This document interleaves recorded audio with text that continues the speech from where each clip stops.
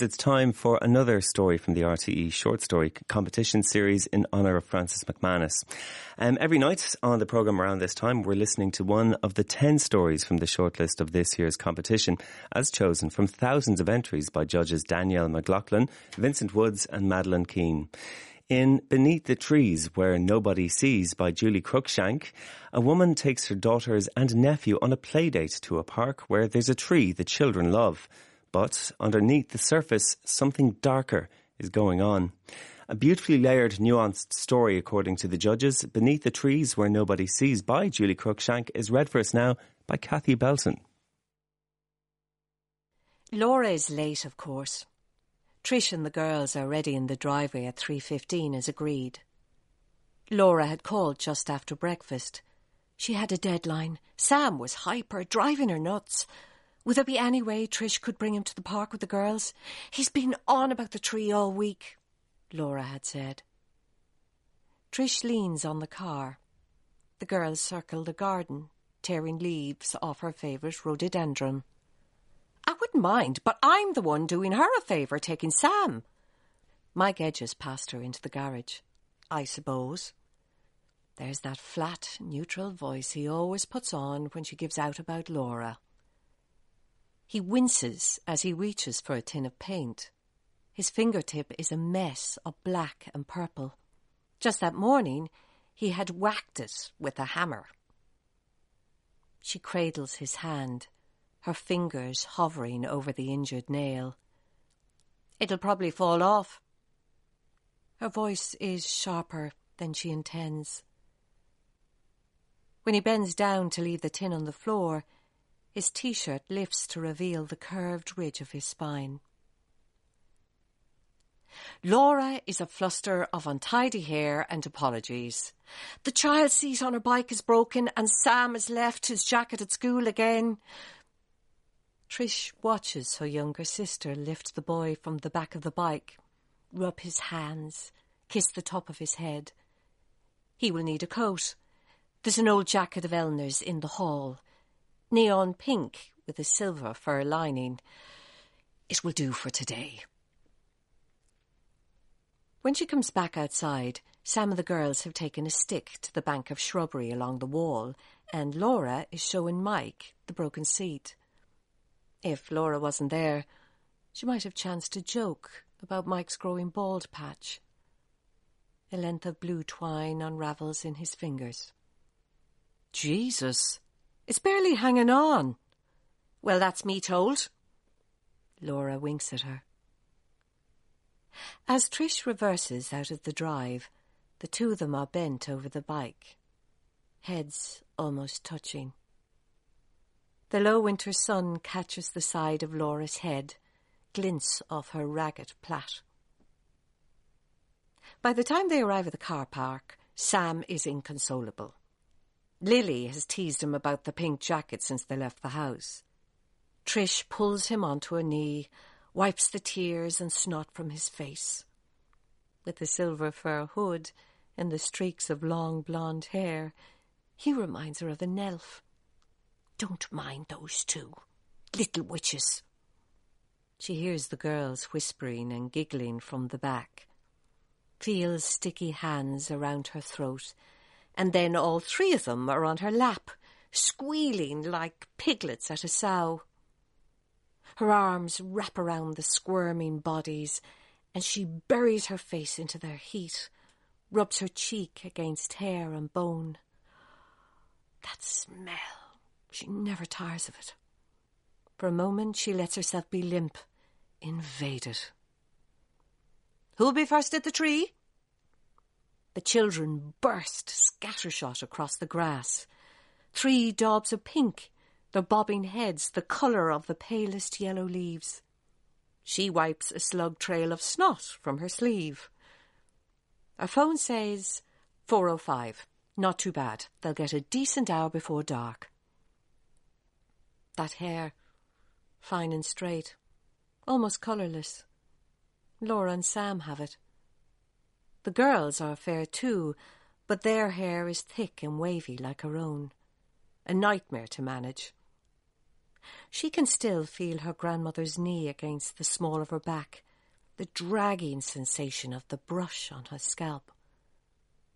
Her grandmother liked to list the potential catastrophes that lay in wait for herself and Laura out there. Road accidents, horrible diseases, being taken for a fool. Family first. That's what she used to say, as she tugged the knots out, ignoring the yelps. The tree. Our tree, Lily always corrects her, is more of a copse. She is pretty sure it's a yew. Her grandmother told her that beams of yew can sprout long after they have been built into houses. Trish has never figured out whether it stems from one kernel or if it's actually a huge cluster of roots and branches that have meshed together, but it appears as a single growth. The heaviest trunks loop down, graze the earth before they surge upwards. Like they've forgotten which way to grow, Eleanor said once. She and the children have waited out hailstones inside the dense cloak of leaves and emerged untouched. Inside the tree, the air is still and damp. Sam is complaining, something about Lily stealing his sticks.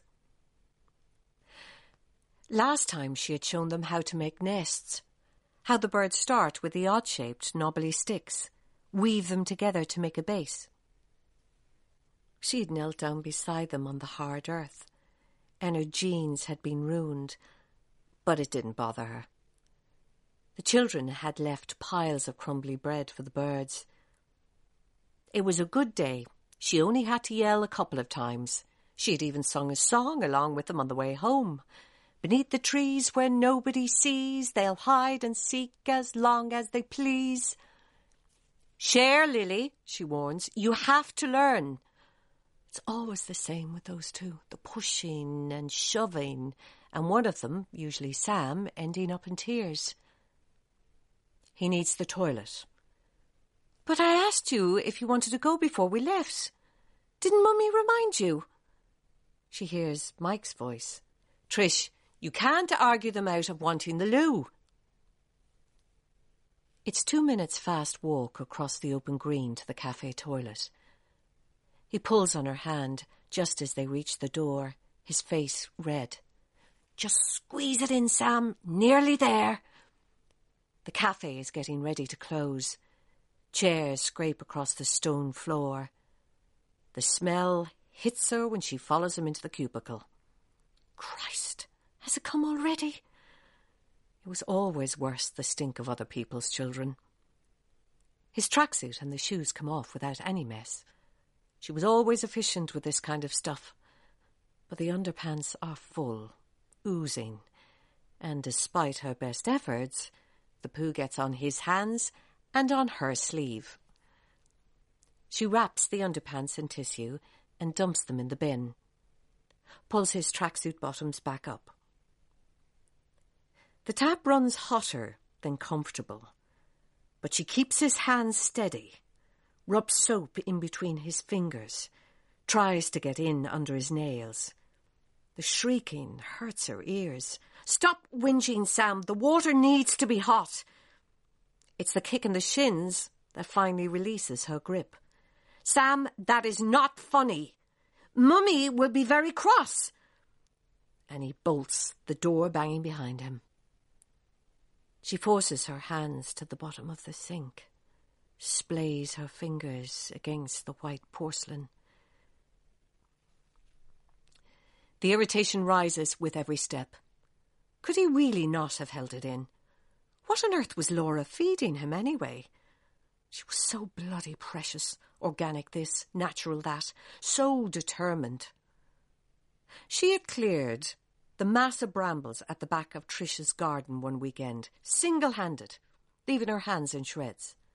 And still, everything had been too much for Laura when Sam was born. The breastfeeding, the nappies, the exhaustion. I am so lucky to have you, she had said, her eyes wet. Her fingers left an imprint on Trish's arm. This time her eyes take a little longer to adjust to the dim light. Where is he? The girls follow her out onto the open grass. She sees their breath at once cloudy, then gone. As if by instruction, their voices high and thin, they begin to shout his name. I know, Mummy. He's probably gone back to the car. Eleanor likes to be helpful. They've circled the green twice, run through the small wooded area, banged on the door of the closed cafe. The girls stay close, reluctant to let go of her hand. Lilac sequined runners tumble over tufts of upturned earth and withered roots. It's just her own car left now. Get in, the two of you. As always, Lily resists the seatbelt. The span of Trish's hand is almost the same as the width of the child's torso. How small they are. How breakable. She aims her keys at the lock. Here's the slice of metal across the muffled cries. He could not have gone very far. He's only 4. He can barely hold a bunch of twigs together, for fuck's sake. She's running now, jelly legs, back towards the open green. She trips over a branch, nearly falls. Get a grip. Focus. Mike will know what to do. It takes her 3 attempts to key in his name. Her hand has fragmented itself from the rest of her, become a jittery, useless thing. The words will not come. The sound fades halfway back her throat, and she hangs up. The light inside the tree has slipped another notch. Lily's hat is thrown in a hollow at the foot of the huge trunk. Trish gets down on all fours, crams what she can of herself inside the trunk, gropes about in the blackness. Her hand grabs at nothing, and she pushes further, moaning with effort. When she directs the light from her phone inside the opening, she sees mulched leaves, small bones, an unrecognizable festering thing. A creak, a rustle of leaves above her. The tree settles. And then there is nothing but her own breath and the crawling at the pit of her stomach. A black space encased by silver fur. That's what she sees when she stands up and turns around. Her knees jolt against the compacted earth. She yanks the hood down, runs her fingers through his hair, pressing his skull, pulls the jacket open. His chest, stomach, thighs are all warm, intact. Her face presses into his neck as she pulls him to her, the fur lining brushing her cheek, her lips catching on the metal sip. I took Lily's best sticks. Don't tell. The elf again. He opens his fist and loose twigs and leaves fall onto her lap. You mustn't tell. Sam tugs at her sleeve. Promise. She sits back, lets herself sink into the damp earth, pulls him onto her lap. The girls will be worried. Eleanor was always so anxious. It was the water that had made him run away. She had forced his hands under the scalding water, even though she could hardly bear it herself. That awful need in her to fix everyone and everything. Mike had used the word relentless once. Why can't you ever let things go? And Laura too, the day she told her she was pregnant with Sam. They had been in the front garden pulling old roots from flower beds. Laura had some story about a one-night stand. It didn't make sense. Drop it, Trish! Laura had yelled at her. That night, Trish woke at 4 a.m. full of dread. She had pressed her body against Mike, entangled her limbs in his. The light has all but disappeared. The far reaches of the tree are now completely in shadow, visible flickering darkness. She takes Sam's hands in her own. The nail. That particular shape. flat and wide. So familiar. It had hit her like a punch. And she had scrubbed even harder, turned the water up. She presses the fleshy pads between each joint, probes the mesh of muscle and bone beneath, as if there was something there that could be found, some mystery revealed that would settle the gnawing ache at the pit of her stomach. That unasked, unanswerable question. But they are just the hands of a child. Pudgy, small, formless. She pulls him closer, holds him tight. That was Beneath the Trees Where Nobody Sees by Julie Cruikshank. It was read by Kathy Belton, one of the 10 shortlisted stories in the RTE Short Story Competition 2020.